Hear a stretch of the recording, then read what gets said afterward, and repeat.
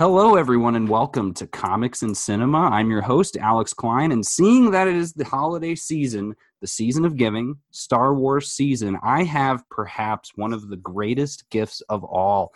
I am joined by the Paul Herman. Wow. Some of you may know him from the MCU fan show, The Saga Continues, or The Comic Binge. He is a true Star Wars historian, a keeper of canon continuity, a Jedi master amongst Padawans. Oh, man.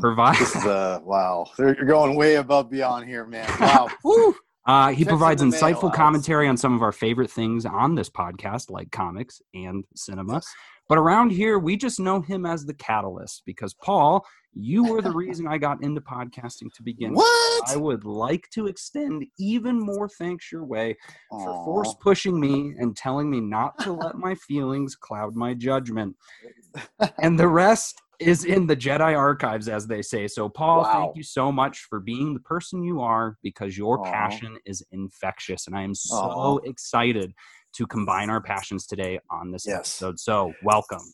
Thank you. Yes, I always like to see people like pursue things they love, and that as someone who's pursuing something, I'm not gonna go into right now, but eventually, hopefully, one day we'll kind of reveal at some point that I'm pursuing something that is something that I'm not. I want to pursue something that I love, but I was always afraid to try, and when I remember we were talking on, I think it was on Twitter. And I was just like, you were kind of talking about podcasting, and I said, hey man, you just got to do what you love. And that's something I've really kind of I've always wanted to, help encourage people with. Is just, no matter how scary, or not even scary, because I think podcasting art isn't scary. It's just like, it's daunting more than anything. It's like, you don't know what you don't know. And because you don't know what you don't know, you are like, where do I start? And that's like one of the biggest things about, I think, any kind of project you work on, it's just daunting. And when you think about all the things you don't know, you just kind of, at least for me, I personally just will just shut down, and I don't want to think about it or whatever. And through, my years of playing music for so long, I really developed, and not figured out, but just kind of realized, just in art in general, what it's kind of like to do these projects and, playing bands and music and putting out records and things like that. Like those things are, which I still have never really officially done, but just being close to that and trying to do that, it really takes us a lot of will and a lot of just pure, just nonstop. Like, I'm just going to do it and keep doing it. And the only way you're going to get better is by doing it. I remember playing music for so long, and I always felt like I was way crappier than all my peers. And I'd have nights where I'd be like, oh, I'm gonna, whatever. And I'd be like, well, the only way I'm gonna get better is by doing it. And that's the thing. I think that's what I told you. I was like, dude, just start doing it. That's the only way you're gonna get better. And that's kind of what I realized. And when people kind of tell me like, oh, I want to do podcasting, I want to do this, I'm just like, just do it. Like, stop. Everyone gives like Shia LaBeouf a lot of hard times, and maybe rightfully so, but he did those gifts, that everyone like loves to, use in funny ways, which granted they are funny. Right. But to be honest, I really think that he actually is kind of doing what I'm saying too, where he's telling people, hey, like, you want to do something, just do it. You want to make a movie, just do it. Like, that's that really, he's not wrong. And that's the thing is you don't want, if you're out there and you want to draw, you want to draw the, whatever, be a better artist. Well, be a better artist. Go draw every day. If you want to play music, I could tell you firsthand, you're not going to be better by just playing an hour a week. You need to play like at least 20, 30 minutes, at least a day, and just keep going. And you're going to build off of that. And it's art. Art is kind of, it's all different, but it's also kind of the same. The only way you're going to get better is by doing it, more and more each day. You don't have to, don't clog it all at once, but just do it every little bit by day, and you keep building off of what you're doing. So like, I'm assuming for your show, you start building off, one episode here, one episode there. And as you probably realize too, your podcast is going to develop, and it's not going to be the same podcast it was a month ago. You're going to develop it and go, well, I'm going to try this actually. I'm going to drop this idea and do this.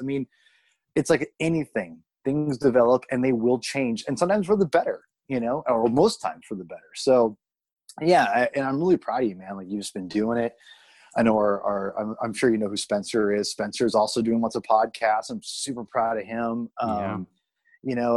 Anyone who like is doing something they love to do, regardless of, as long as it's not hurting people, obviously. But I mean, it goes without saying. But you know what I'm saying? If people are pursuing what they love to do, then like, that's what I want. I want to see that, because that's what I want to do. So yeah, man. Proud of you, dude. It's an honor to be on, and it really is humbling, you saying those things. So I really appreciate it, and that's why when you invited me on the show today, I was like, I have to. Because Alex is a homie, so I gotta help him out. So, or not help him out. That's not what I meant.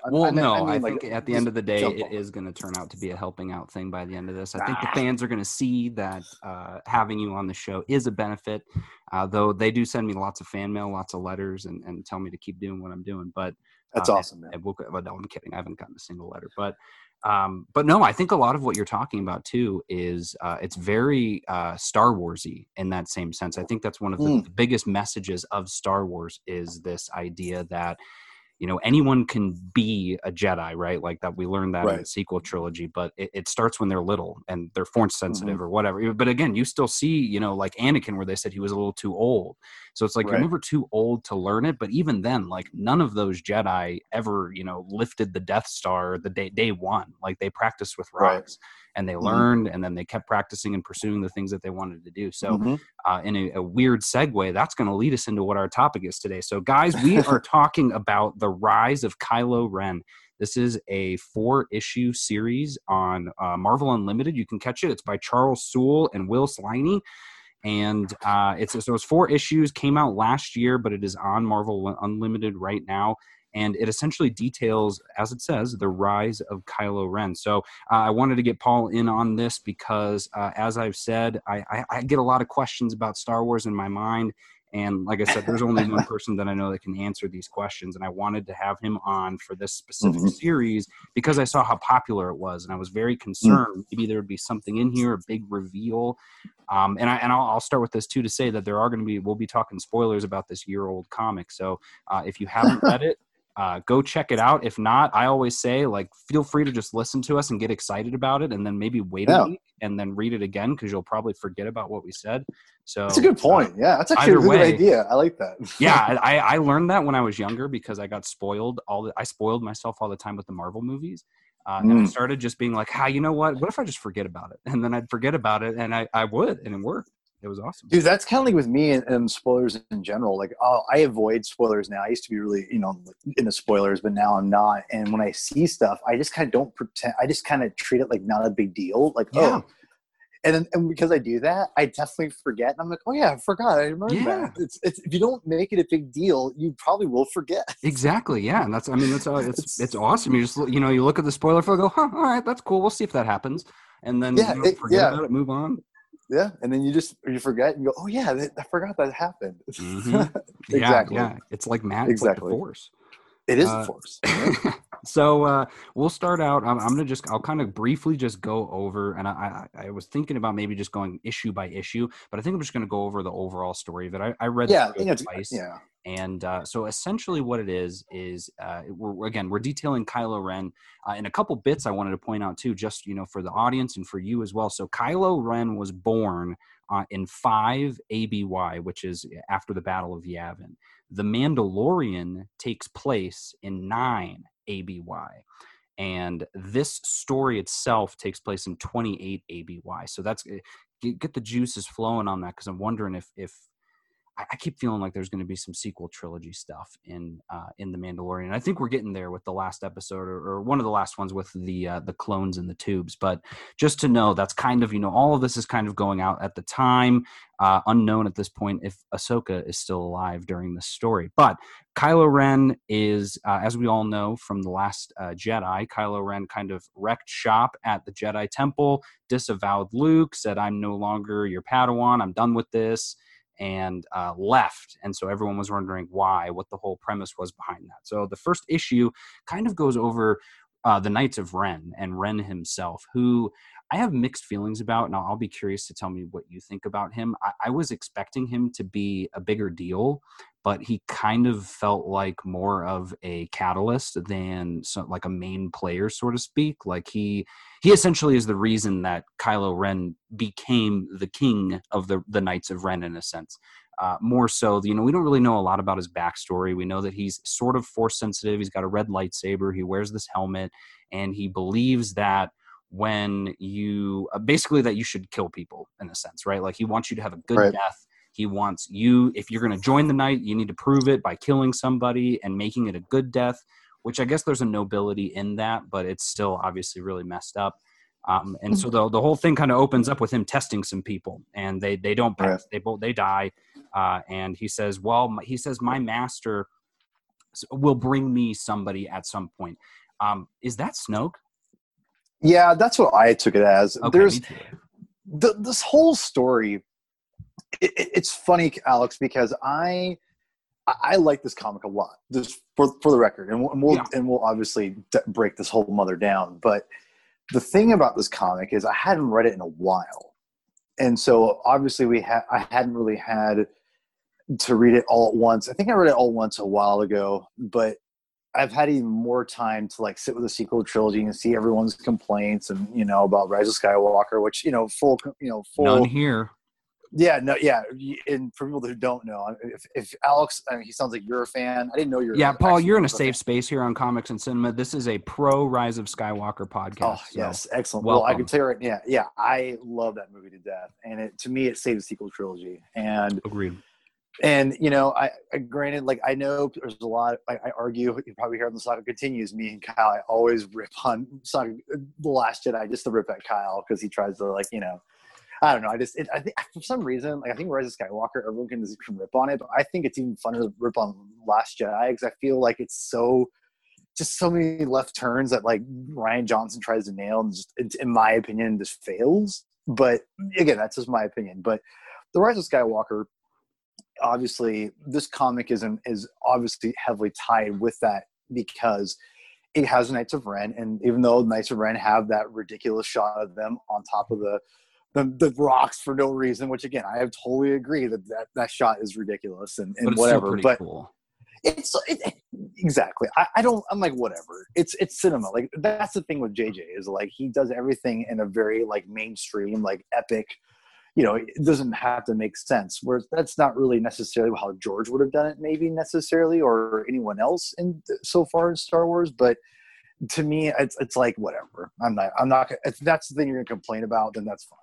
I can't argue that. But anyway, the Knights of Ren are obviously, and they're kind of tied with Kylo Ren, making their full little more of an appearance in that movie, is heavily tied to this comic. And so when I read it, me and the Saga Continues guys always talk about, what you can do to flesh out the sequel trilogy. Well, with the sequel trilogy and then these Knights of Ren characters, as I was reading this for this podcast again, rereading it, I just forgot like kind of what you said about who is the Knights of Ren master? And I always assumed it was Snoke / the Emperor.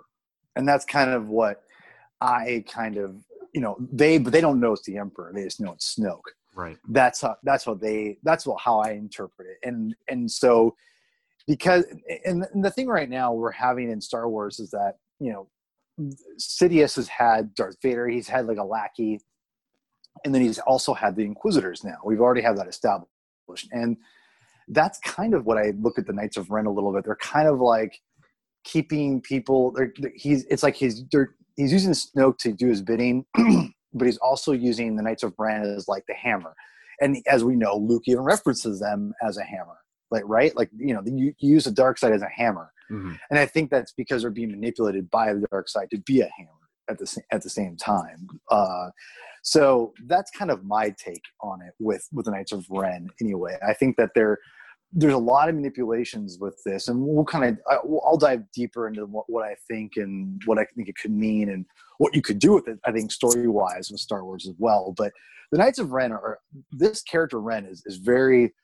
Yeah, when you want to dive deeper into him, let me know. But yeah, I think Snoke is definitely the one in master of them. But I think obviously it's the Emperor. But I think he's even manipulating them more not just through Snoke, but I think through the Force, kind of like in this comic, if you will. So with Ben. But anyway, continue. Yeah. No, I think you nailed it in that sense, because I think that's the one thing that sort of delineates the sequel trilogy is you don't realize it until the last movie, but it makes you appreciate all of them more when you realize everything that the Emperor was doing.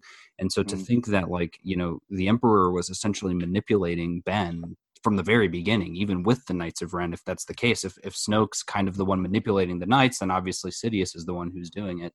And so, you know, them hearing it and all that is pretty crazy. But the one thing I wanted to dive in, I guess, before we get into Ren is this whole temple scene. So in the first issue, we get to see kind of what happened when the temple, you know, blows up, and Luke again, I guess, tries to kill Kylo, and we don't really get anything about that here. Obviously, you can watch the movie, but there was he didn't. No, but Kyle, he didn't attempt the murder. Remember, he didn't. That's what Kyle tries to tell me. But no, BS. But anyway, continue. Right. No, exactly. And that's where I'm like looking through here and I'm like, okay, you know, Charles does not do that good of a job of convincing us one way or the other, because you don't even really see it. It's only in like a flashback panel of Luke standing over him. But there's this bit where, you know, the temple that he's with Luke kind of blows up, and then he's fighting his friends, those 3 other Jedi who kind of follow him throughout the book. And even then, we still are seeing the Ben Solo of, like, you know, oh, I'm a bad boy, but I don't know if I really want to be a bad boy. But he watches the other temple explode, and he's got like red in his eyes, and there's like a red cloud over the temple, and then the temple blows up. And I don't believe that was his doing. I think that was Snoke's, and it's this big explosion at the end. It's on page 25. And he's basically screaming out to the wind, why did you do it? Screaming out to Luke, why did you do this? And then the temple explodes, like the whole thing. Was that Snoke exploding this temple? That I think it's the Emperor, obviously. I would buy that, because I was like, there's no way Snoke could do that sort of thing if he's the puppet that he is. Well, it's interesting because you wonder, and this is where it's funny. I was thinking to myself, Alex, how much is this to be for us to be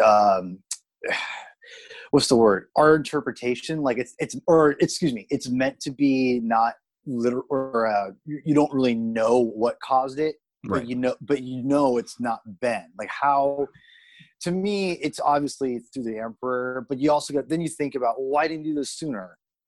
But then I also think about, I think he knew he needed the dark side to grow more for him to do it. And the only way for that to happen is manipulating Ben. And once he manipulated Ben, he could figure out a way to killing off the Jedi. And that's one way of doing it, because he had such a close tie to him for whatever reason or whatever. And that's the way I see it. I actually love that idea, though, at the same time, because I love the fact that it's not spelled out. And that's one thing I know, if you listen to me and Sean's old Rise of Skywalker review, where we're basically just yelling at each other for like, you know, an hour. I enjoyed that. That was I was rooting for you the whole time.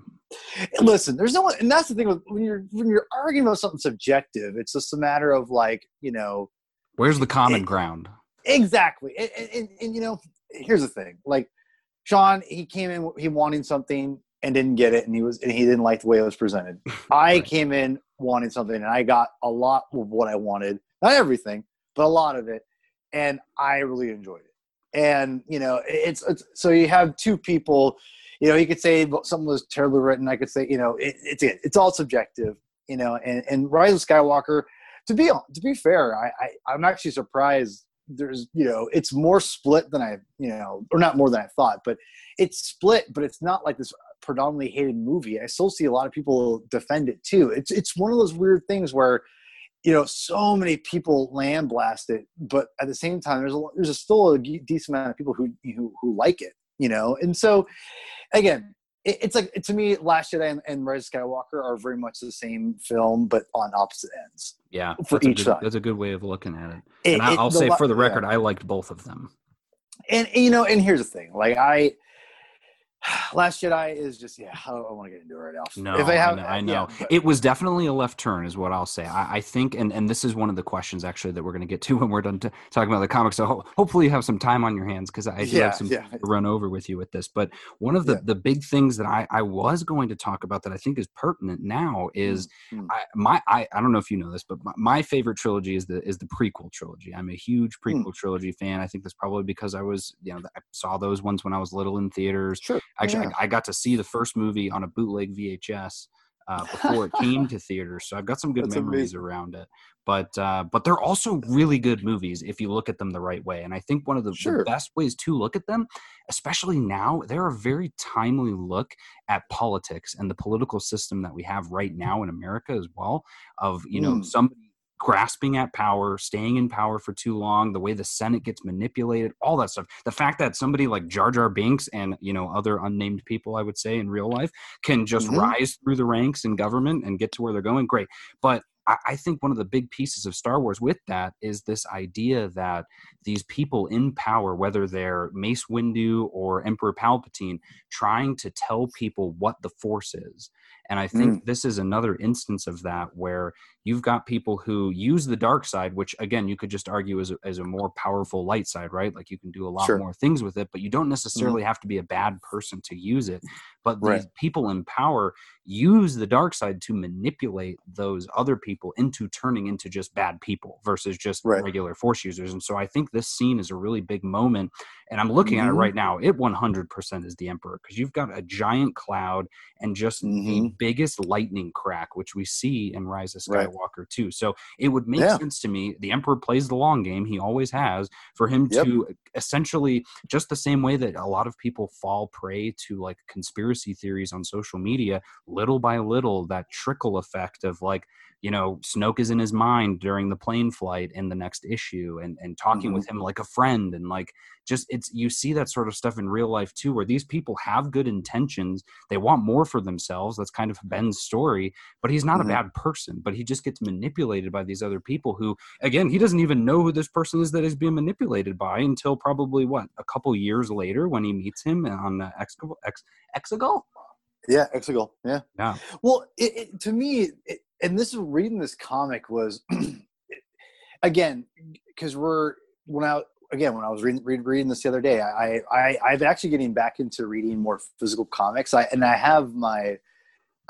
mainly been buying digital for years now, but I've been going back and buying some of my more favorite books, comic books on physical, whatever. But what's hilarious is with Star Wars, I've always bought in the physical trades because I have my canon shelf that I've been collecting all the Star Wars canon that has like a way to present, which I think has just been a lot of fun. And I really enjoy doing that. I buy all the comic trades, but I haven't really read them. I just read them digitally, but it's hilarious because I went and I read, this trade physically, for the first time. I read it the first time, the comics the first time. Yeah. And it was a great experience. I just love comic books. So it was really cool kind of reading Charles Soule, and I'm a big Charles Soule fan. Oh yeah. I love Soule. Did you pre-order Light of the Jedi? Oh, for sure. Okay, cool, come on, man. Cool. Yeah. Oh yeah. It's my canon shelf. I gotta get it for the canon. But no, I don't read books much. Star Wars books are the only things I pretty much read, or basically like biographies or history pieces or whatever. But with Charles Soule, he's been mainly doing this, he did a creator-owned thing with Scott Snyder, and then he did obviously he's done mostly Star Wars comics. He's gotten away from doing superhero stuff or whatever, but a few creator-owned things, but mainly doing Star Wars, which is crazy. And so Rise of Kylo Ren was interesting when I was reading it, and I love Soule. His Star Wars stuff is second to none, really, at this point. I think he's probably the best Star Wars comic writer possibly ever. Oh, I would agree with you. I heard your commentary on that Saga Continues episodes. I was fist pumping the whole time. I was like, finally. So I feel like people don't talk about him enough because they don't. I have not read something of his that I haven't enjoyed. I mean, some of it has been like, okay, this is okay, but for the most part, I'm like, whoa, wow, this is like his books are great. Undiscovered Country is phenomenal. His Star Wars. I need to read that. Great. Yeah. And then his Daredevil run was really good. Yeah, I liked his Daredevil run for the most part. It got away from him, I think, a few times. I agree. But he wrapped it up nice. I thought he did too. And again, he did his own take on it. It very much. People love the laud Mark Waid and Samney, and I like Samney's artwork a lot, but I'm not a big fan of Wade's Daredevil run. And when Soule took over, to me it felt like, oh, this is kind of more of the Daredevil I love. And I really liked Blind Spot a lot. I'm a big Blind Spot fan. I love like the 10 Fingers character. Like he created some really cool stuff. Oh yeah, that's right. But yeah, right. But the thing is, I thought the very end is just it got a little away from him when they brought in like his the anti-hand people. I forgot what they're called. Like the arm or something. Other appendage. Arm. Something like that. I don't know what it is, but again, it wasn't terrible. It wasn't great, but there were some great moments. I love the fact he wasn't afraid to try something different with the character.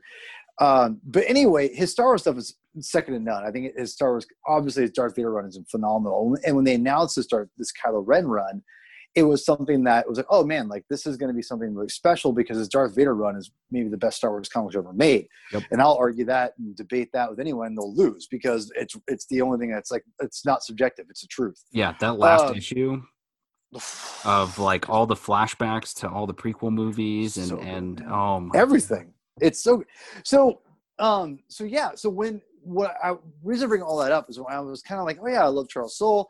I opened it up and it said special thanks to J.J. Abrams.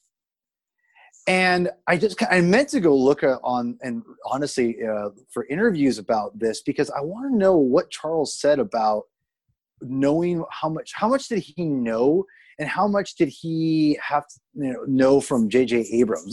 Not J.J. himself necessarily, but because the one thing that you got to realize, and it's been kind of evident, is that JJ operated on his own thing. Like he didn't divulge to Lucasfilm really much of what he was doing. He did what he wanted to do, and they just kind of went with it. That's kind of how it worked. So and I think that was definitely a detriment to the sequel trilogy as a whole. And not just JJ, but Rian Johnson too. I think everyone's to blame for not being on the same page and not trying to at least get on the same page, but just being like, no, we're going to do our own thing. So that being said, I was wondering, I'm like, how much of Kylo Ren in this story is actually thought up from JJ? Like, so basically, like, again, going back to the scene with the lightning going down on the Jedi temples and destroying the temples and all that stuff. How much of that is JJ? Is that all JJ just telling him like what happened, and then Charles is just kind of manipulating the story a little bit, like, okay, I'm going to add this and get this. I just don't know, and it got me thinking. This whole comic got me thinking, but this scene in particular is like, this isn't a pivotal scene because it's not showing Ben do anything. Yeah, like he didn't destroy the temple. That's what Luke says in The Last Jedi. Or, oh, he took the temple and took my students. That doesn't happen at all. Like, in fact, like, we don't know if that didn't happen. Again, I'll get into that maybe later, but it's just really interesting that doesn't really happen. And we get the different idea of like Ben maybe didn't destroy the temple and maybe isn't as evil as we thought. But I also think that's to set up the fact that he's able to turn at the very end of Rise of Skywalker. Sure. So I don't know. And I'm very curious that, again, if that is something that is this Charles came up with. Like they said, don't show him destroy the temple, but my own, again, Charles will have said what is what if JJ is or whoever's in charge, but it leads me to think that, like, I don't think that was a Charles thing. That seems like that would be a JJ thing. In my opinion. I could see that too, and I mean, my guesses would be JJ probably told him about the Emperor, and that's why you've got Emperor bits throughout this story, and then that whole thing too about the Jedi Temple for sure. Yeah, that makes total sense, and it really does. I mean, reading this prior to reading, or even prior to seeing any of the sequel movies, would definitely make you look at Ben differently. if you hadn't already. I feel like there are some out there that were like, for me, I never thought that Ben was like a Sith. I mean, the fact that he was the kid of Leia and Han, I was like, there's no way. Like, something's gonna happen at some point. So I was never just even when he killed his dad, I was like, no, like he's gonna have some come around or turn around.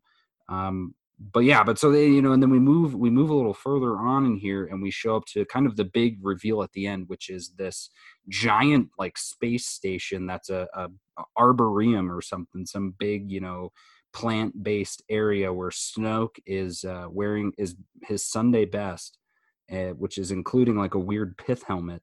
And I'll say this: I don't hate the art. I find the art fine. I mean, I think, listening to your podcast, I think we have the same sort of taste in artists. Mm-hmm. But there's some spots in here that were a little off for me with Snoke.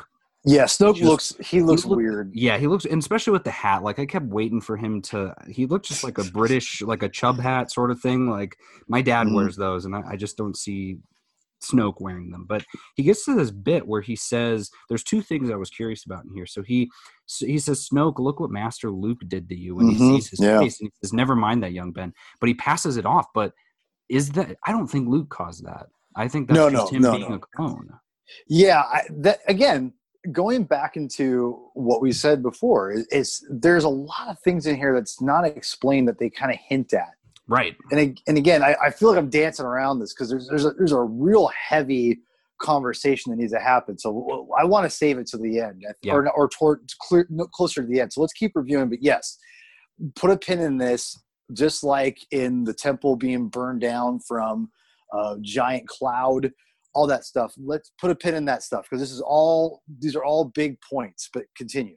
Yeah, no, thank you. I agree. And there's a couple of other things too that I had been thinking about as well.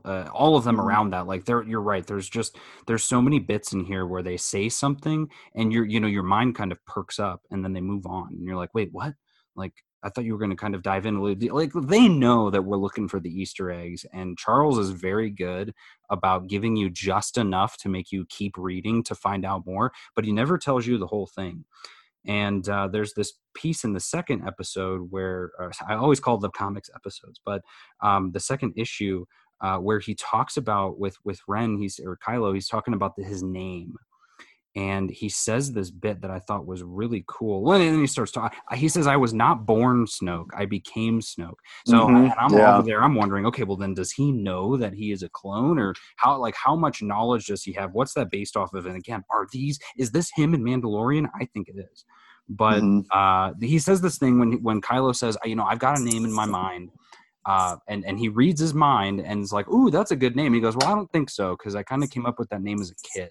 And Snoke says, children's thoughts are pure. They do not practice self-deception. They are who they are. And I just, that put me on my butt when I read it. I was like, same. Okay, Snoke, like fine that he's a master manipulator, but like he does have some good perspective because he's not wrong. Like that's he's not. Good point, especially for someone like Kylo who's so hinged on legacy. Like why would he not want to hang on to something that he thought of when he was a kid? Yeah, that was a very interesting thing, and I really like that. Again, they're teasing us with these things, and I'm just like right, what? Exactly. It's crazy, but I thought that was very. Again, the first thing I think of is, okay, I love what they're hinting at here is that this dark side mentality, or dare I say, character that he becomes. He thought of the name Kylo before when he was a child, and again, I immediately think like, what does that mean for him, and where did that name come from? What inspired that name exactly? So again, I don't know, and I don't think it came from the Emperor necessarily either. So there's again lots to chew on with that whole idea of, again, what is that name? Obviously it's Kylo, but where does it originate from? What's the story behind it? So I like, and like you said, what Snoke said, really well written stuff there. Well written stuff. Yeah. And so from there, he kind of tells him like, hey, I'm thinking about joining. And this is where I was like, okay, all right. Like, this is like a club. He's like, Snoke's like his dad. He's like, he's like the fun uncle. He's like, so what are you thinking about Right. doing this summer? And he's like, well, I'm thinking about joining the Knights of Ren. And he's like, okay, well, that sounds like just the right path for you. Just remember, you better join or you're going to die. And so I like, hats off to the Emperor and also to Snoke for being like, they're like laissez-faire bad guys in the beginning, like, and I think that's why they're so good at that long game is right. With all of these people that they manipulate, most of their manipulation is just letting them do what they want and then poking them at the right moment. And sure. it was really interesting to me. Like, he's never mean to him. He like hugs him and calls him his friend. And then we get to this scene where it's back when he's a kid with Luke in the ship. And he's like mind chatting with Snoke, and same thing. Like Snoke's like, "Is all well, my friend?" And it's like, okay, he's like a nice guy to him, but you know, he knows what his end game is. And I almost wonder though, if he would have been a different person had Snoke maybe pushed him a little more. Again, based only on what we've read. But there's a bit here too that I was curious on your thoughts are. What did you think of Luke Skywalker in this? I really liked him. Yeah. To be honest, I really liked how I felt his characterization was a natural progression of what I thought Luke would be. Yeah. And again, I don't want to bring Last Jedi into this, but no, it's tiresome. I'm just, you know, again, I don't know if you listened to the last episode. Just for the record, for people who want to know, and if you don't know who I am, which again, there's probably some people out there who listen to the show and who might not know. You know, whatever. But so if you don't, I'm not the biggest fan of Last Jedi, but I've gone on record saying I don't have a problem with Luke's characterization necessarily in The Last Jedi. It's why he's there and how it's told, this, you know, and I don't mind the idea of him feeling like he failed and all that stuff. It's you know, again, why and how he got there, I think is one of the worst things ever written in nonfiction, you know, or fiction, excuse me, you know, whatever it's what it is. But yeah, like it just in anything like that, you know, these big franchises, I think it's one of the biggest botches ever. But that being said, I don't necessarily just hate this characterization, but reading these comic books, I love this characterization of Luke, and I love it when he meets the Knights of Ren and he just destroys them. Now, I want to say for the record, this is the problem with the sequel trilogy, and even though I think we all can fault Kathleen Kennedy, J.J. Abrams, Rian Johnson, we can fault all of them, to be honest. Larry Kasdan, Michael Arndt. To be fair, because Michael Arndt was the first person to kind of say this. He said the problem with writing Luke Skywalker is that, you know, in The Force Awakens or in Episode 7 is that once he shows up, like he's like the trump card. He destroys everything. Nothing. You know, he becomes the show. He becomes you know, he wins. He just beats everything, right? And that is kind of the issue with Luke, because if you don't make him turn, then or whatever, then he becomes like, who is powerful enough to beat Luke? Which I understand that idea, but I also don't think it's necessarily, you know, what's the word I'm looking for? It's not exactly, I think, the thing you should be like, oh, we can't have him show up in Episode 7 at all because he's so powerful and he takes over the story.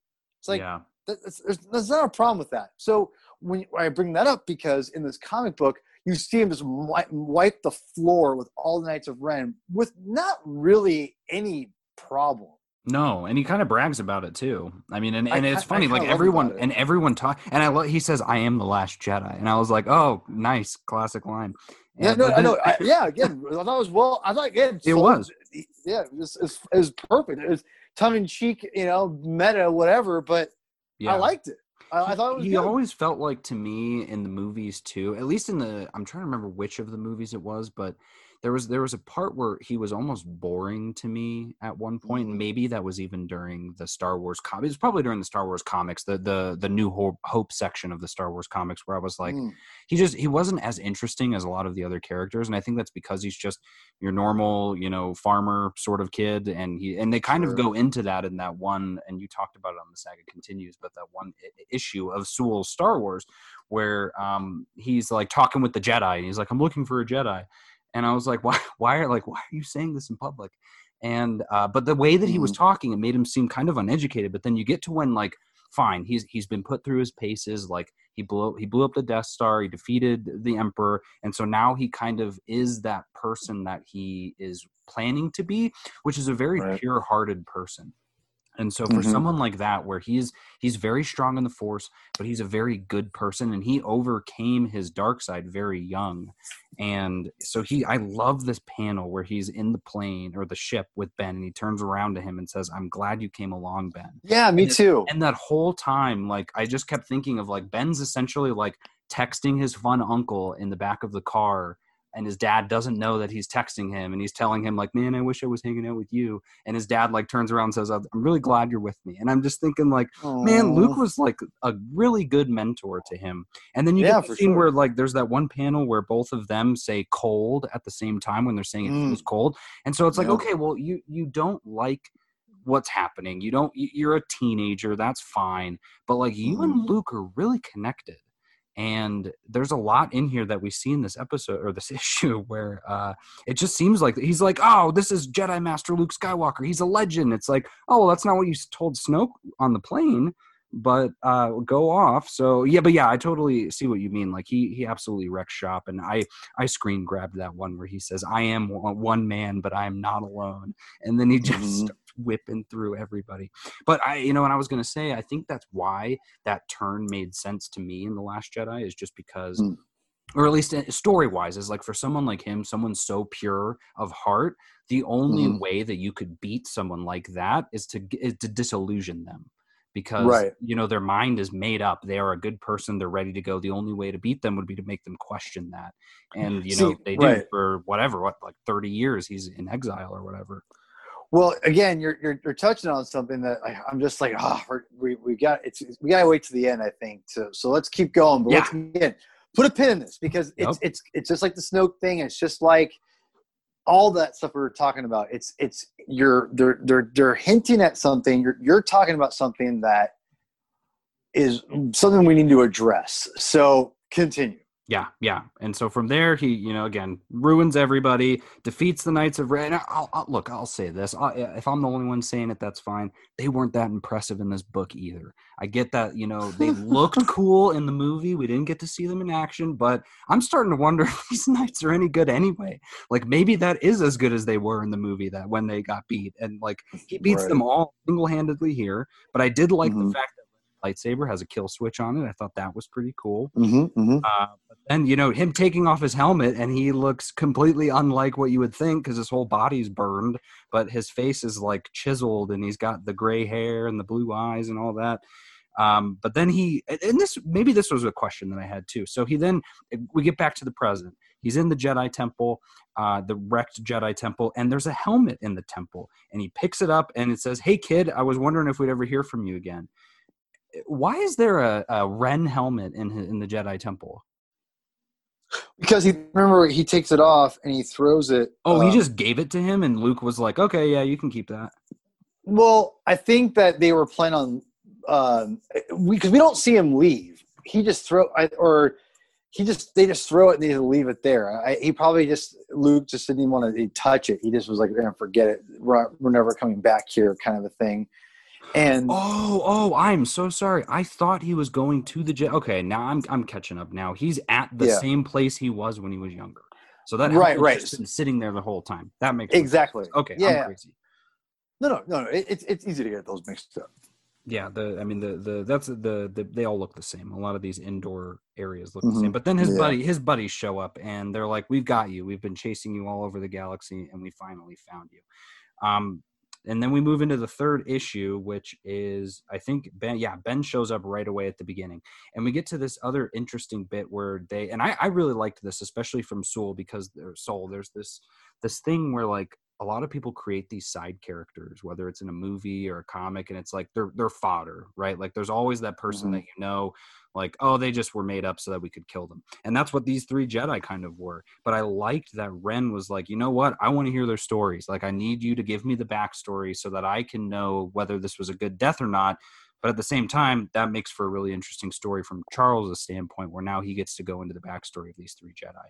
So I thought that was really cool. And then it opens up with that full-page spread of him with his lightsaber at his back, blocking 2 other lightsabers. And that was such a cool shot. Mm-hmm. No, there's lots of great stuff in here. The one thing I will say is I didn't mind the Jedi that Luke's other students.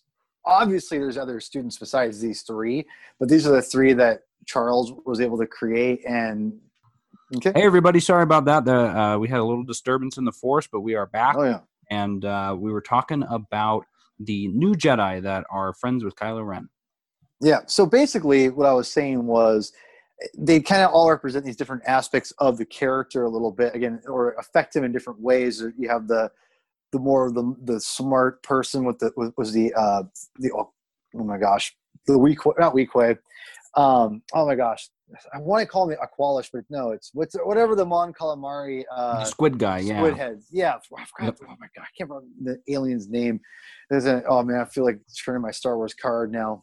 No, I've got the internet. I'm going to find out while you're talking. All right. But anyway, and you have Ty, who is, I believe that's the girl who is like matches him or is represents that power side. And then you have his friend who represents the emotional side. So all these different aspects of the Force, and they all kind of bring those together. And I think that's interesting enough. But what I was saying before we got cut off was, it seems a lot like that Lucasfilm and JJ didn't give Marvel and Charles Soule that much to go off of, and this was Charles's best way to do what he could do with what he was given. And you got to think that like with what if this was better planned, they'd be making this into an ongoing series, not some just 4-issue little miniseries, because this was a huge selling book. And you would think that if they got someone who could create something, or if JJ was someone different and didn't want to have a mystery box around for everything and be in charge of everything and be like, no, it's mine. Yeah. And again, I think that definitely hurt this trilogy. There's no doubt it did. No, you're right. But it's the Quarren. Quarren. Why didn't I think of the You were close. We'll count. I was close. Yeah, thank you. No, but like, because JJ was so anti just kind of playing ball for the most part, at least that's what my impression is. He took he being Charles and Marvel took all that he could out of those 4 with those 4 issues, and just, took the little sliver that JJ probably gave him and stretched it out as much as he could. Because if you think about it, if they were smart, they'd have this whole thing stretched out and they'd do an ongoing series. So again, let's put a pin in this because there's more to say. But we should definitely start getting quicker through these series, because we have a lot to talk about, and I gotta eventually go soon. Not soon, but like somewhat, somewhat time manner. So let's burn through these next. Yeah, we're gonna burn through. I'm gonna do a quick and fast here. Okay, so the Quarren dies. Kylo, it's in a sense you could argue that Kylo kills him, but the Quarren dies, and he kills himself, in my opinion. Let's be real. The Quarren attacks him, and he defends himself. And that, again, and this is something that I think that Charles does a great job of. He definitely shows that Ben's not necessarily, he's reluctant to kill. Ren calls him out on it. Everyone, he definitely does eventually when he just gets fed up with things at this point. But I mean, the Quarren, he killed himself, man, because he threw the lightsaber at him. Yeah, that's true. Ben likes the idea of being a bad boy more than he actually likes being a bad boy. I think a lot of us can relate. So we're gonna do that. We'll jump into this 4th one, which is the biggest one. This is where, yes, and I apologize too. Shout out to Haribo. I've been eating frogs in your honor. Hell yeah! I've got mini those frogs or the big frogs? Oh, the big frogs. Oh, mini frogs. You got mini frogs. I can only find them on Amazon, and so I buy them in bulk, and I'm out of them. So I picked some of these regular frogs up in. Wait, so you actually do buy the mini frogs? Oh yeah, you can buy for it's like $16, and you get like 12 bags on Amazon. Whoa, that's not bad. No, it's a good deal. That thing lasted. Aren't those delicious? They're intoxicating because the entire bag itself is like 300 calories, but you don't notice it because they're so tiny. Mm-hmm. So you can eat you could just keep eating. Like I could be fed them all day and I'd be fine. They're so good. Yeah, they're so good. And they're so cute. They're so small. Yeah, maybe Baby Yoda can juggle those around in the next. Ooh, all right. Okay, so we get to this spot. Ren is essentially a knight there. They say, you know what, you can hang out with us, but we still really want a good death from you. And he does. Again, he really feels like, I'm just going to tag along until I get my moment, essentially.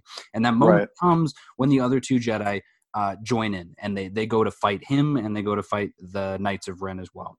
And so we get to this spot where we start seeing, I think maybe I skipped over it. Oh, yeah. So he fights his buddy. And the bald guy, and I don't have his name here right. Yeah, I forgot his name. But he's kind of the feelings guy. He's like, I thought we were connected. I thought we were a pair. And again, he has a chance to kill him. He doesn't, and Ren snaps his neck. And I was like, whoa, did he just kill him? But no, it was Ren. And so then now we get a Ren battle, double lightsaber from Kylo. And he says, you want the good death. I'm going to give you that good death now. But then we get the first glimpse of the Emperor. And so he says, now you will be who you are, who you were always meant to be. And we get what I would argue is probably the most important panel in the entire series, which is that the 2-page spread of him and Ren falling down as Kylo summons Force lightning. And you get Leia feels it in the Force, Rey feels it in the Force, and then the Emperor too. And the Emperor basically says, "Do it, strike him down," and he does, and he says, "Here's your good death," and he kills him. And then you're like, okay, cool, all right, well, we're done here, right? But nope, and then he kills his other friend, and that one was a little more surprising to me, just because he's kind of telling her. I was waiting for him to be like, "Get out of here, like just leave." And he doesn't. He just kills her immediately. And then all the knights bow down to him, and he makes his lightsaber. He cracks his own kyber crystal and bleeds it red while he gets a vision of all of his parents, friends, and family, talking about Chewie and Lando. I was reading it online, and it was like he cracks his kyber crystal, and he sees a vision of his uncle, his father's close friend, Chewbacca, his father's other close friend, Lando. I'm like, okay, like, why are you saying it like that? But he does. Yeah, he gets all that, and then he makes his lightsaber. It overheats, so he gets the side exhausts, so it looks like an old-fashioned sword, and that's the end. So we now find out this is how. And the last bit is Snoke says, "What is your name?" And he ignites his lightsaber. So he never actually says his name, but it's implied that his name is Kylo. But I think is part of this overarching thing that we're trying to talk about, is like, even in the story, even at the climax of it, he still doesn't acknowledge that he is Kylo Ren. At least he is not 100% there. He probably is acknowledging it in his head, but he's not saying it out loud. Man, so yeah, and for the record, I think this is a great Star Wars comic. Yeah. Even though I think JJ and didn't really play ball as much as I wanted him to, the little bit that Charles was given, I think this shows an example of how good the stuff in the sequel trilogy can be. Yes. If it's planned out. And this is what I wanted to get to, and we can definitely spend a lot of time talking about this, because this is what I think this comic really spoke to me, Alex, even more so reading it now. Which, again, even then I knew that if they dove more, into the secrets of the sequel trilogy, around Rise of Skywalker, I think people would be willing to accept a lot more. But because of JJ and his mystery box and all that crap, there's a lot of people who are like, well, I don't get it, like Sean. Like Sean never really liked it and appreciated the Leia Organa's death and all that stuff in Rise of Skywalker, which I thought was brilliant, because it never, again, like the Force never explains everything. Like her whole death is obviously tied with Kylo Ren, but they don't over explain. You have to kind of fill in your own gaps. And that's, I kind of like that. Like they don't explain how it works verbatim, but that she's tied into helping Rey and Kylo, Rey heal Kylo, et cetera, and all of that. I just love that. I love how it's not overly explained, but it's not exactly like it's obvious that she's involved somehow, because when they both disappear at the same time at the end of the movie, which I think is so brilliant. I just think people are gonna, years from now, will look back at this in Star Wars and go, you know what, that's actually a pretty good idea.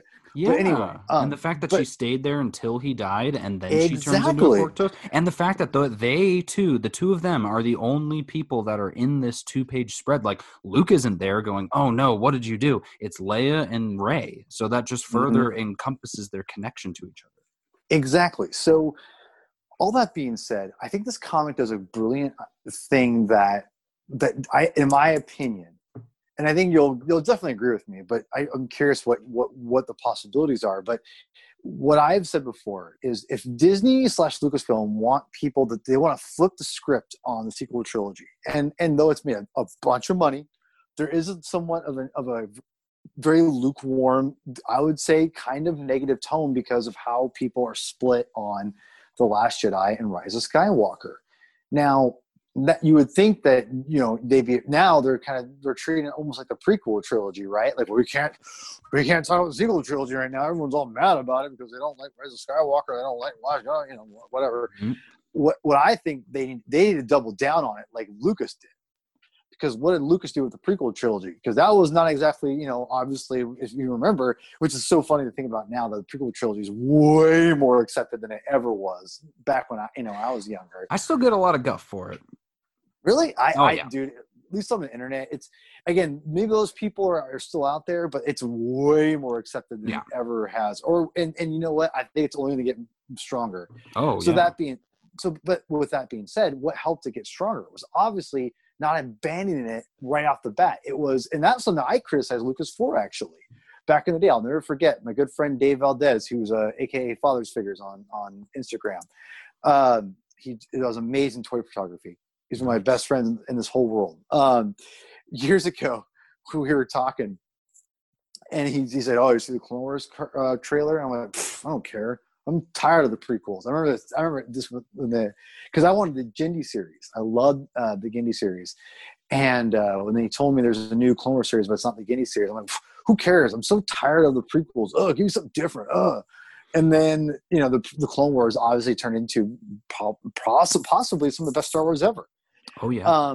So with all that said, obviously Lucas doubled down on the prequel series or prequel trilogy or whatever with the Clone Wars, and I feel that Lucasfilm, they need to really double down on the sequel trilogy, because they've invested so much of time and resources to these characters in this era that abandoning it and just saying, like, we're gonna give it a break.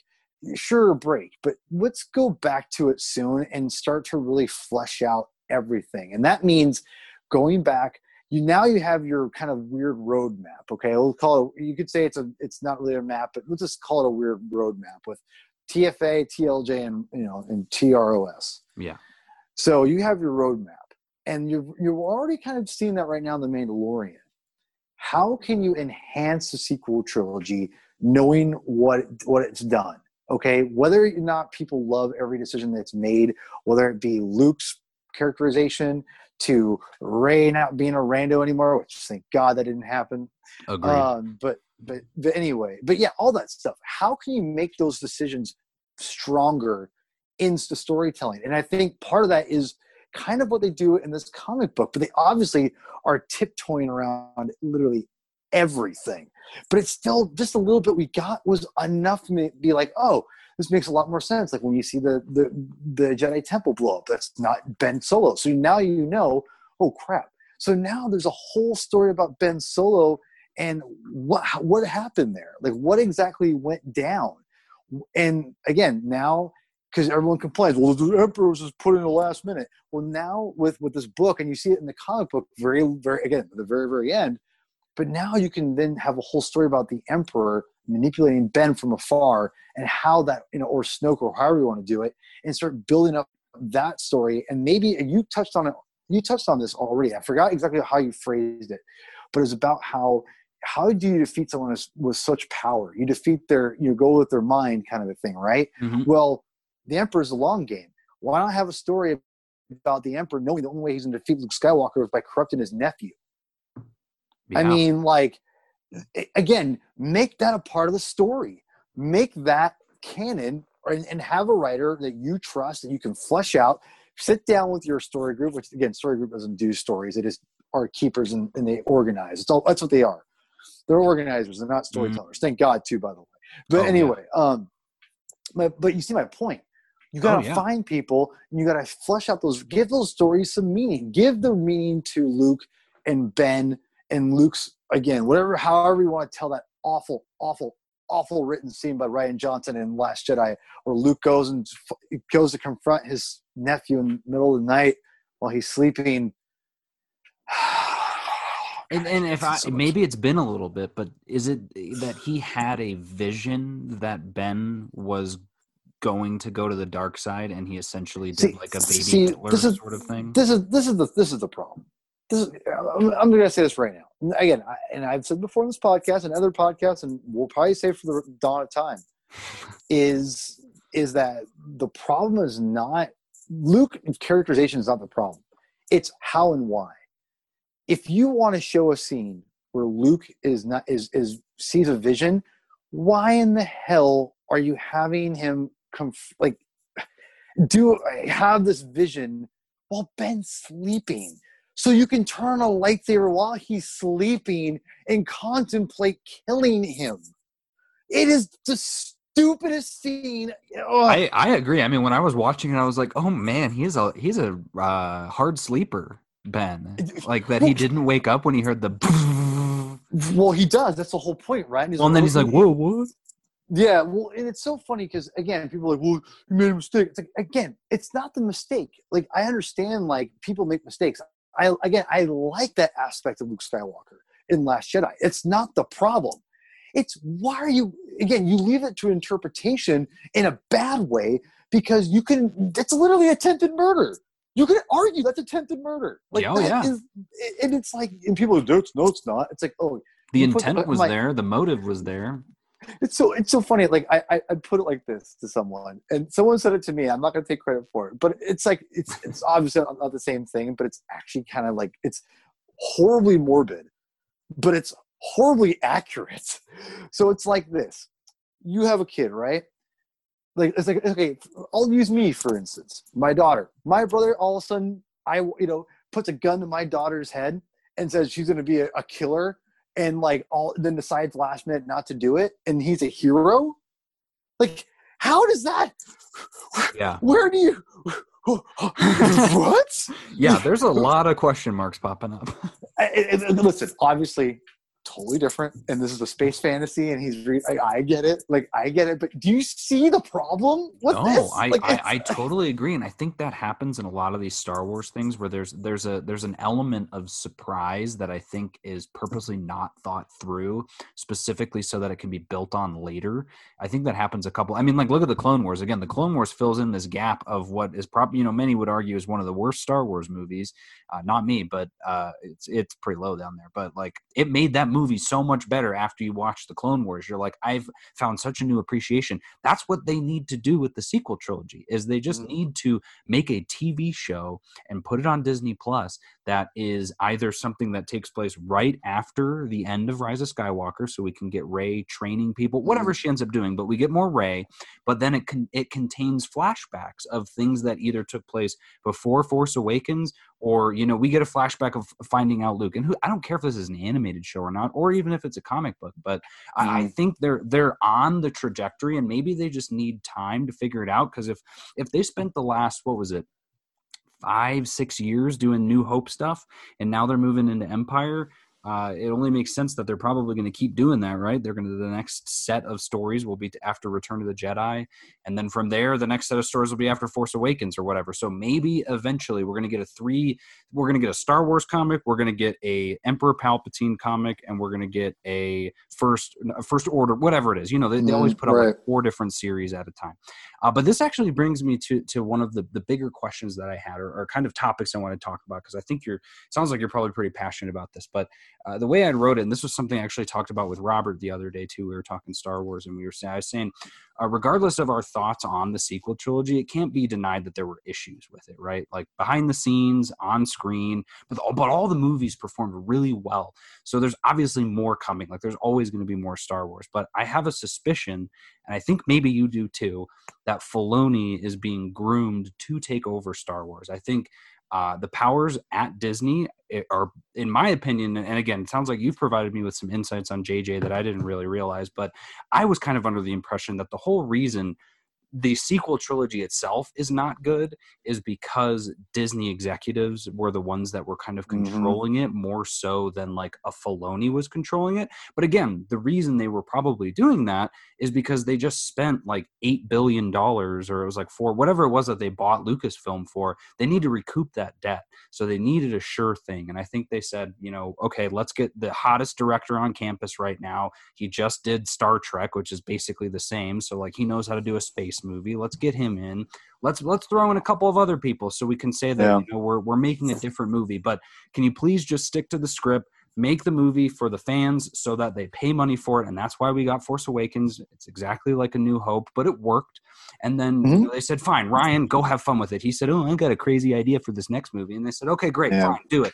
And then they were like, Ryan, what were you doing? And he's like, well, you said I could do something with it. And they're like, well, not that. All right, fine. JJ, come back in here. And then JJ, and again, my impression was like JJ being like, I wasn't really expecting to direct this movie, but if you need me to do it, yeah, fine. Okay, I'll do it. I'll get it done and be done with it. And I think Kathleen Kennedy, again, I know a lot of people put flack on her. I don't really think that it was her. I think she probably had some irons in the fire at that point of doing some things.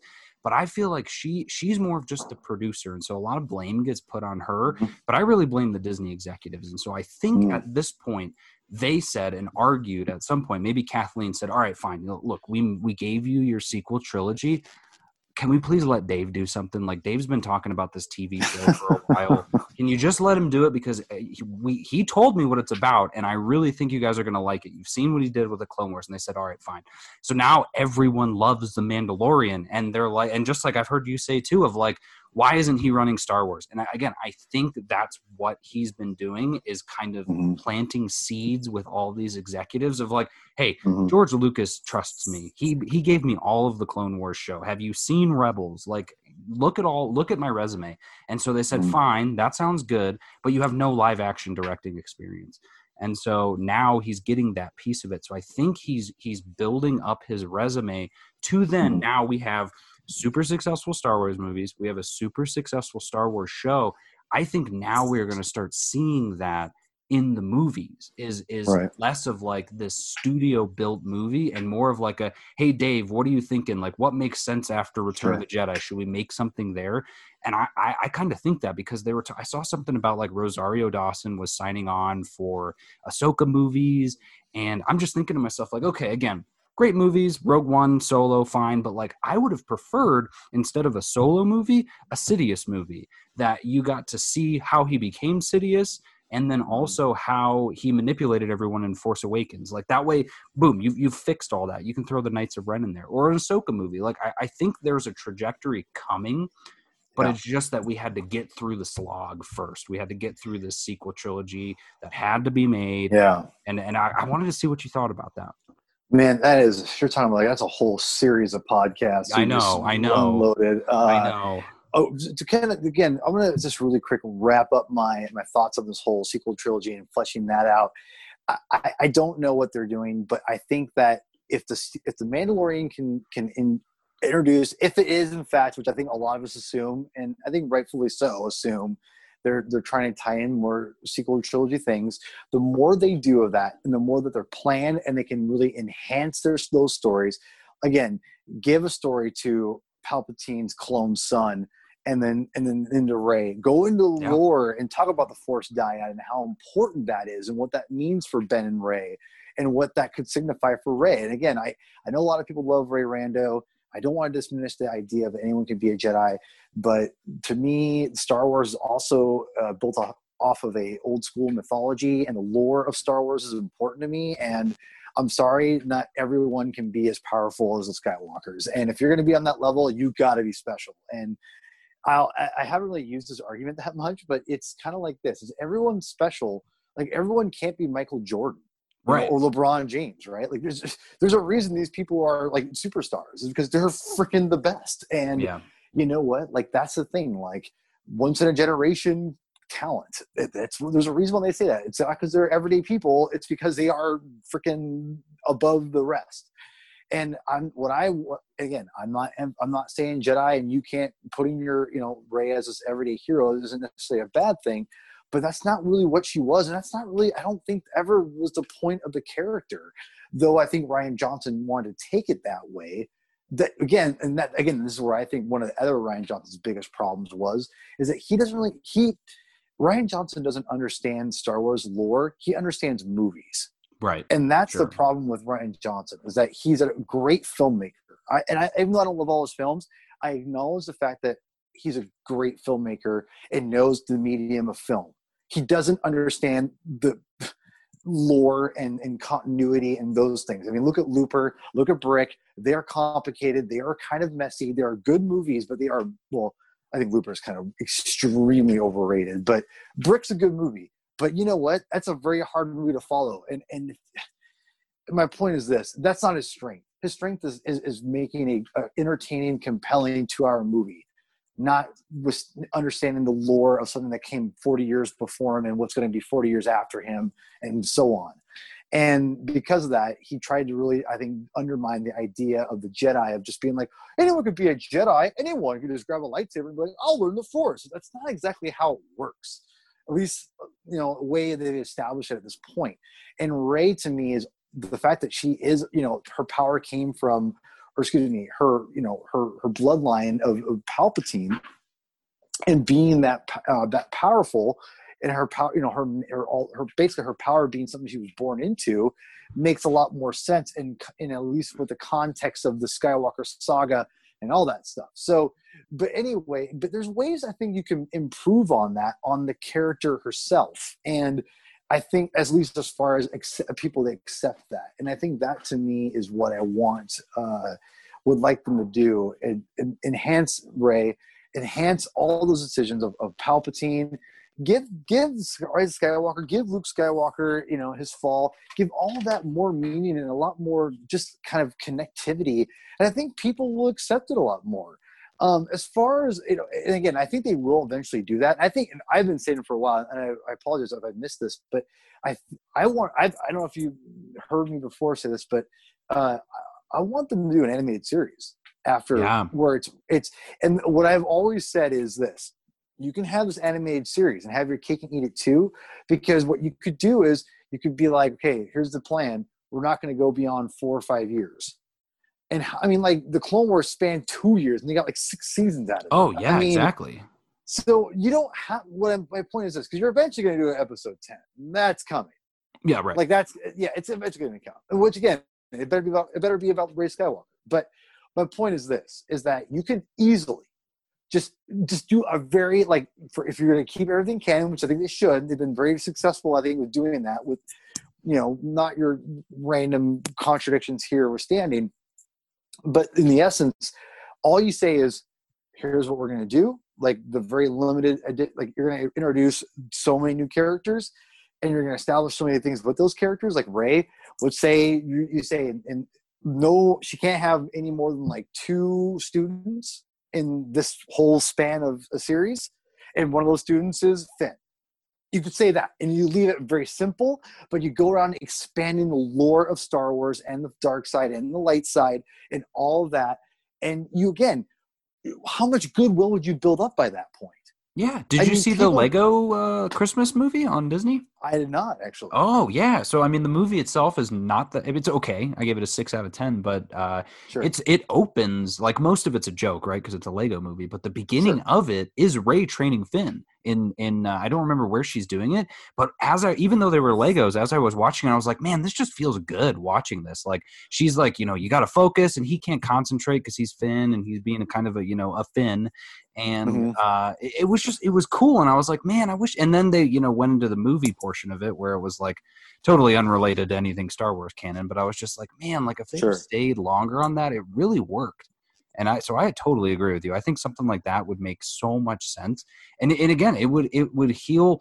That's one of those instances where you look back at the Clone Wars show and it's like, it worked. And like, if it's not broke, if it worked for that, you could do something that would fix this. Absolutely. You could do it easy, and it wouldn't even be hard. You could probably just do one season and it would be enough. But if you gave 5 seasons of it, people would be really pleased on that, especially if it's coming straight to Disney, especially with the way that they made the last Clone Wars season, because that was like one of the best seasons of TV ever. And so good. And it was an animated show. Like, I've watched that like 4 times now, the whole Siege of Mandalore, and it's like incredible. So I think you're right. I think having some other tie-in like that really will dive in. That's what I love, right? Like, I think that's why that's the deep connection to Star Wars is through the lore. And I think we are very, as much as we're critical of the movies, we become less critical of it when we get lore. And it's like, whatever it is, I don't care what the lore is. Like, again, that's why I loved the Rise of Skywalker. Like, I was like, oh, it's the Emperor, like, let's go. Like, I wasn't like, oh, this sucks. Like, I get it. I get that it was way out of left field, but that's Star Wars. Like, I love that. Exactly. I love seeing that. Everything about it made so much sense. Well, think about the fight scene between Kylo Ren and Rey. Like, the fact that they're fighting through the Force. I mean, like, again, something that Rian Johnson, put in. JJ and Chris took to actually even more. Yep. And they brought in the Force dyad. Now you're like, okay, what does that mean? And again, people are like, well, it's just a lazy way. Like, no, like, they're enhancing, like, to me, and this is why I've said before, and I'm going to bring comic books back into it. The Rise of Skywalker seemed like a comic book because of how much they used to, like, kind of write things. And again, I say write things for me, but just to change the story in using the different continuity and all the tools in their basket, kind of a thing. It felt very much like a comic book, like, where like, they use all these different things to, like, kind of, change the direction a little bit. And to me, I loved it. And again, you're using the lore to your advantage. And this is where it's interesting.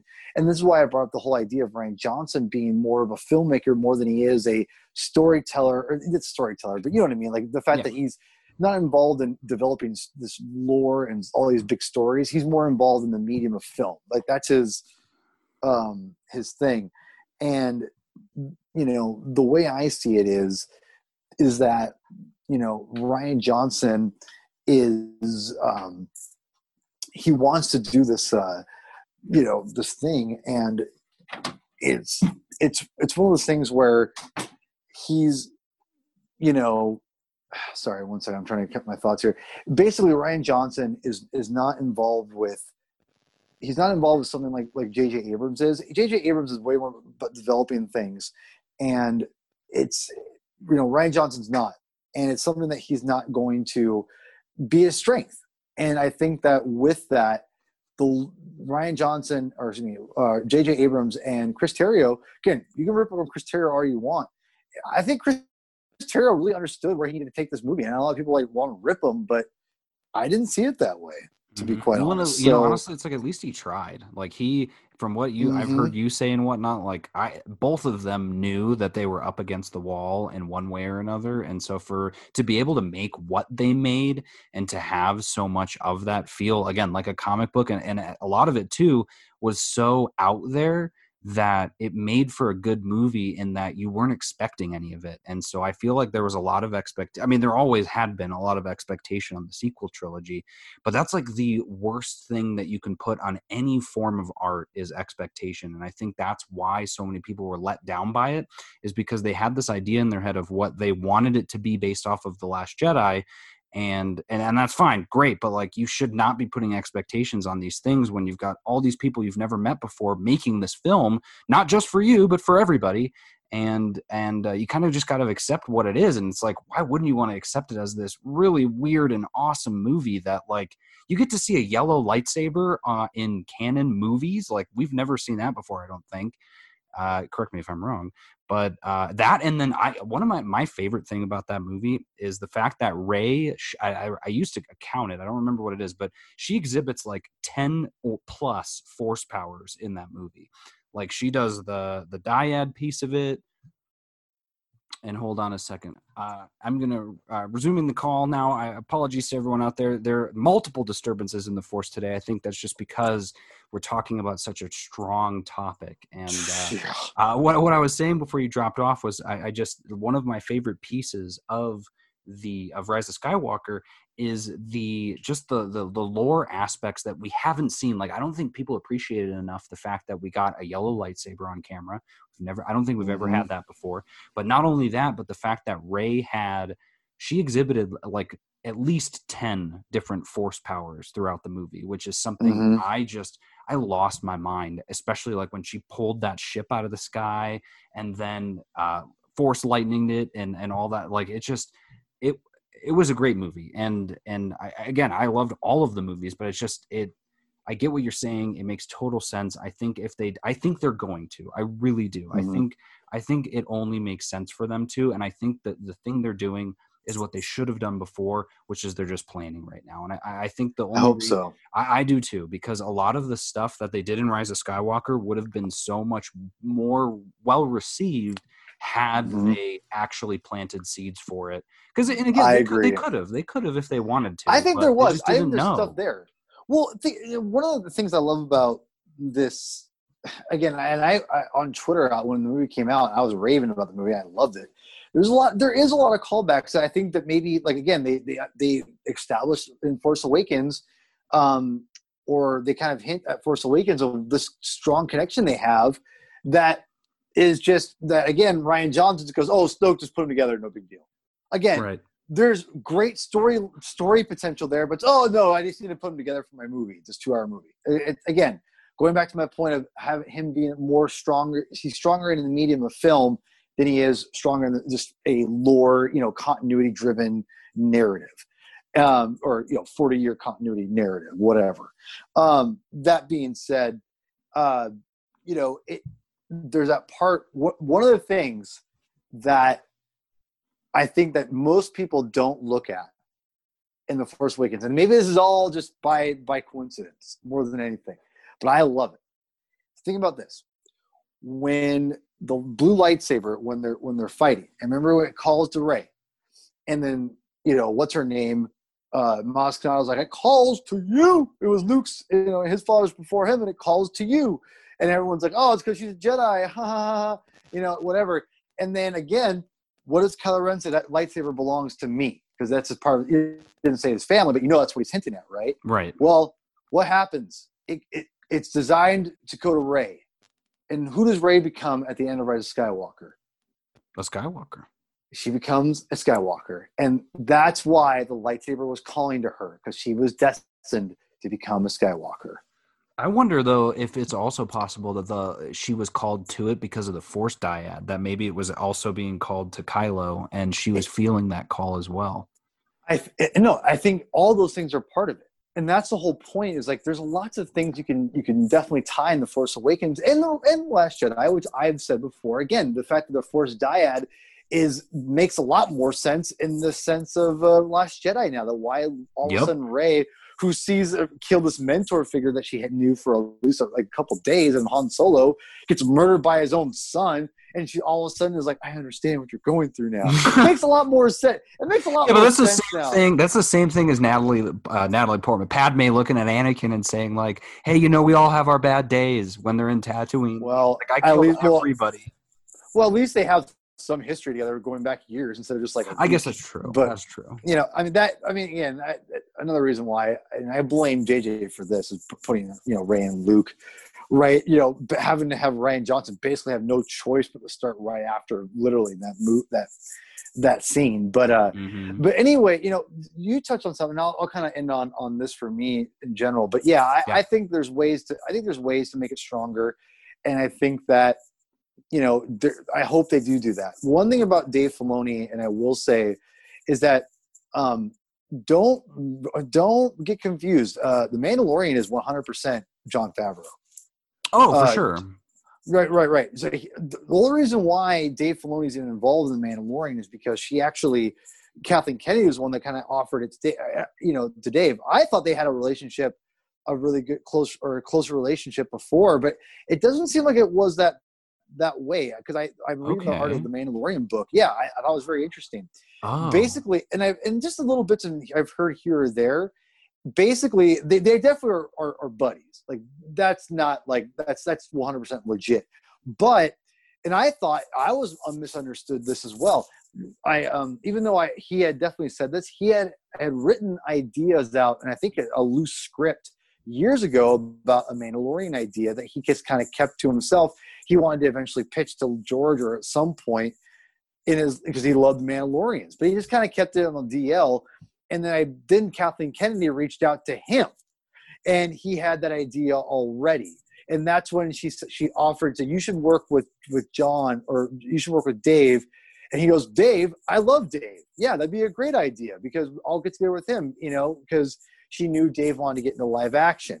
And she had already sent him on stints with The Force Awakens, The Last Jedi, in Rogue One, to get more, experience working on a set. He didn't do much, but just kind of watch. Yeah. But that was purposeful to get, and this is all from the Art of the Mandalorian book. I don't that's awesome for people. So, and I knew that already. Like I knew Dave was on set and many, many times, and he's definitely been involved, here or there with things. But that being said, it was actually Kathleen Kennedy who really kind of helped John and Dave become that partnership, and they just blossomed from there, because they were already friends. Like, that's legit. But it became really, really like super buds or great partnership, because Kathleen kind of put them together, and that's turning out to be probably the best business decision she made. Oh, 100%. Because now The Mandalorian's basically driving Disney Plus, and it's become the most popular show in the world, and rightfully so. It's phenomenal. And again, I don't want to say save Star Wars, but it's definitely put it back on where it needed to go. And, the one thing I will say is that, Dave Filoni, he's definitely heavily influenced, or he's heavily involved in The Mandalorian, and he's all over the designs and things like that in The Mandalorian. But it's John's show. John is driving the narrative of that whole show. And rightfully so. John deserves it. He's freaking amazing. That being said, I do hope, and I've said a long time now, Dave Filoni should be involved in Star Wars storytelling, if not in charge. Not in charge of Lucasfilm, in charge of Star Wars storytelling. Yeah. Everything should go through Dave Filoni. And I'm not saying he should be the be-all, end-all, but he should be have at least 60% say in something. Almost like a Kevin Feige of sorts. Yeah, I would say, and to be honest, and this is the thing that sucks, is that I don't know if John and Dave, I would love for them to just be in charge of it together, but I don't think John has that. John wants to do many, many things, and Dave probably does too. I mean, Dave will probably eventually want to graduate from Star Wars. Maybe not. I don't know. That's the thing. David's different, because Dave's been involved in Star Wars since the mid 2000s, and it's already this long. It's what else is he going to do? He could do other things, but I mean, he's probably in his mid-late 40s. I mean, he's got time. He's got time, but he's also, how much do you want to try to venture out and fail, and then, you know what I mean? But I think and what you're saying though kind of lends credence to what I was saying earlier about them basically him building his resume to do a Star Wars movie. I wonder if maybe that's his end plan, is that whole Stan Lee idea of the great American novel, where his whole thing is, what if, and even if it's I would buy him just being I want to make an Ahsoka movie. He created that character. I don't know who he would end up doing, but the rumors are that she's getting her own show. That's exactly right. And so, there's the show. And like I said, I saw something saying, of her signing on to movies too. So I don't know what it is, but I have a feeling that Dave has something up his sleeve and is Kathleen, put me on the movies. I want to watch how they direct. I want to watch how they make this stuff. I need to get this all going so I can do something. And then he's going to make something amazing, whether that's a show or a movie. And then he's going to be I'll be the consultant that makes sure all the canon is being followed and all the lore is there. Honestly, I can't wait for the Disney Gallery season 2 when that comes out. That's going to be nuts, because I bet you he dives in pretty good on because they didn't really do it for episodes, but they just did it about ideas. And I bet you one of the episodes is about Ahsoka itself. Or like bringing Clone Wars and Rebels to life, something like that. Yeah, no, I think that Dave, hopefully, and to be honest, I hope he does want to actually run Star Wars and at least run Star Wars / create Star Wars. I don't think he'll stop creating either, but I do hope he's in somewhat leadership position where he can kind of help guide Star Wars to where, because he's obviously learned from the best. And I've been a big Dave Filoni fan for a long, long, long time. And I've gone on and on about how much I love that guy and how much he did save Star Wars for me. I'll never forget my parents buying me the Clone Wars movie on DVD one year, and I watched it. I'm like, this actually wasn't that bad.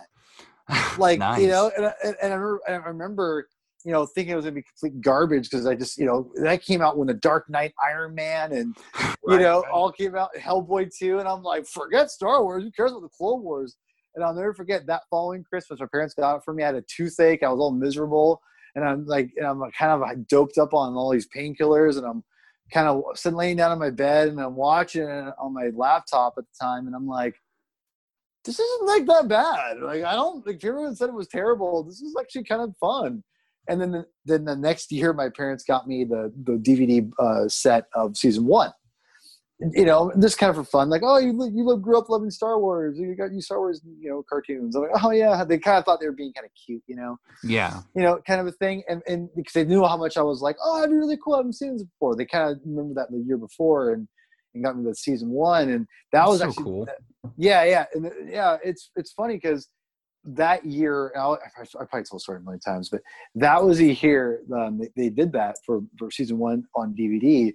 Was the year I got my Blu-ray player, and I was bummed because I'm like, I just got a Blu-ray player for and now, they got me on DVD. No, and I remember being like, ugh, I've watched them on DVD now, not high definition. And but you know what? I didn't even care. Once I started watching it, I was like, this is so good, and I devoured that season.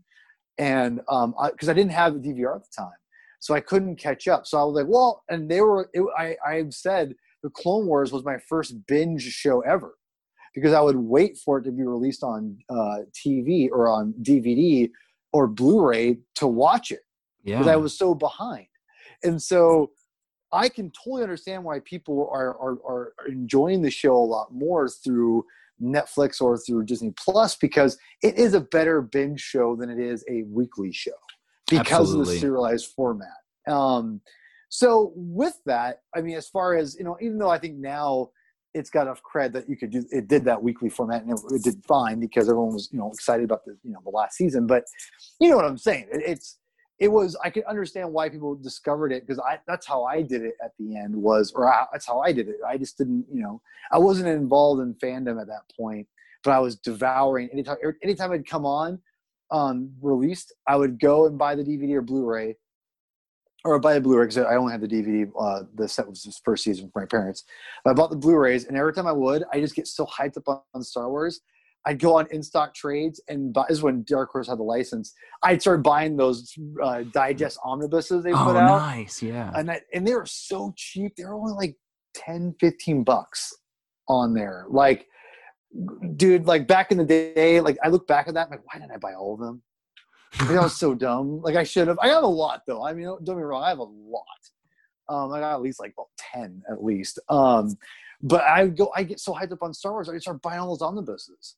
I'd, buy a crap load of them, ask them for Christmas. I mean, like, I got a lot, and I love them, and they're so rad. And I have to thank, again, it was the Clone Wars and Dave Filoni that helped, feed that Star Wars alive. So I'm hoping that he will orchestrate more stories, and I honestly hope that he helps the sequel trilogy get fleshed out. Even if he doesn't, I hope someone else does, and I think it's possible. And I think we will get it. I think there'll be something in the sequel trilogy that will make it a lot more enjoyable for all people who either love Last Jedi or who love Rise of Skywalker and loathe the other film. Or if they like both, they'll like all of them even more. So, But again, I will say, I don't hate the sequel trilogy by any means. I don't, even though all my really good friends all say I hate The Last Jedi. I don't hate The Last Jedi. I dislike and hate elements of it, for sure. I'm not going to lie that. I'm not going to ignore that. But I do enjoy watching it because it is Star Wars, and it's part of the sequel trilogy. And honestly, it tells, when you combine Rise of Skywalker with it and Force Awakens, it's messy, but it still works in the end. Exactly. Yeah. So that's how I feel. But yeah, dude, thanks for having me on. It's been a blast, man. Yeah, absolutely. And this is a perfect spot to wrap up. I think it's always fun. I mean, just the fact that, how many episodes that I've done, that you've done, like, what a time to be alive when we have all this content that we currently have of the sequel trilogy, the Clone Wars, but we're in this moment where there's so much ahead of us as well. We don't know what it is, but I agree with you. I have a really good feeling about the future of Star Wars, both for the movies and for the comics. And so, I think this is a perfect spot to wrap up. Paul, thank you so much for coming on here, for taking up all the time that we did. I did not expect it to go this long, but again, all the great podcasts do. It's me. I love talking too. So I think we made a good pair. In the words of Sean Evans, the floor is yours. So your mic, my mic. Tell the people what you can, what you're doing right now, where they can find you, and what you got going on in your neck of the galaxy. Well, you can find me on Twitter. That's my main form of communication through to kind of everybody, is through Twitter, at Herman22 with 2 N's, aka P-Thug. I'm on there quite a bit and talk, not as much anymore since I've had a daughter, but I'm definitely on there quite a bit still. But yeah, you can check me out on the MCU Fan Show with my good buddy Sean. We talk about Marvel. We haven't had a show in a long time. Sean is busy working, and things with Marvel have slowed down, but they're probably about to pick back up here real quick. So we'll be probably jumping on at some point soon. Then you can also find us, or find me on my song that we talked about before. The Saga Continues, with my good friends Kyle and Tim.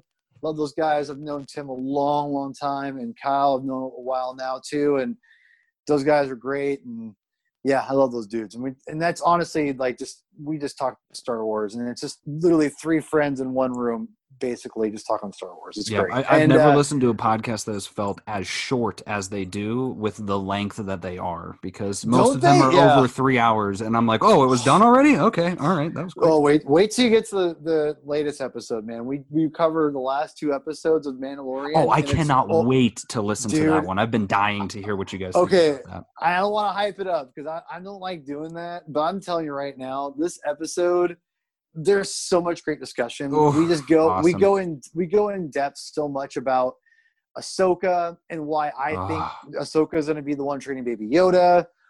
Still, despite all this, and how they all disagree with me, but then we're talking about this or that. Okay. It's got this episode's got all kinds of stuff. We talk about our predictions and why we think it really is in depth as we can get, man. And the 3 of us all cover different aspects of Star Wars. I think, even though we all have the commonality of loving Star Wars, we have very different. Obviously, me and Kyle, we're very, very differently on the sequel trilogy as far as our favorite films of that trilogy.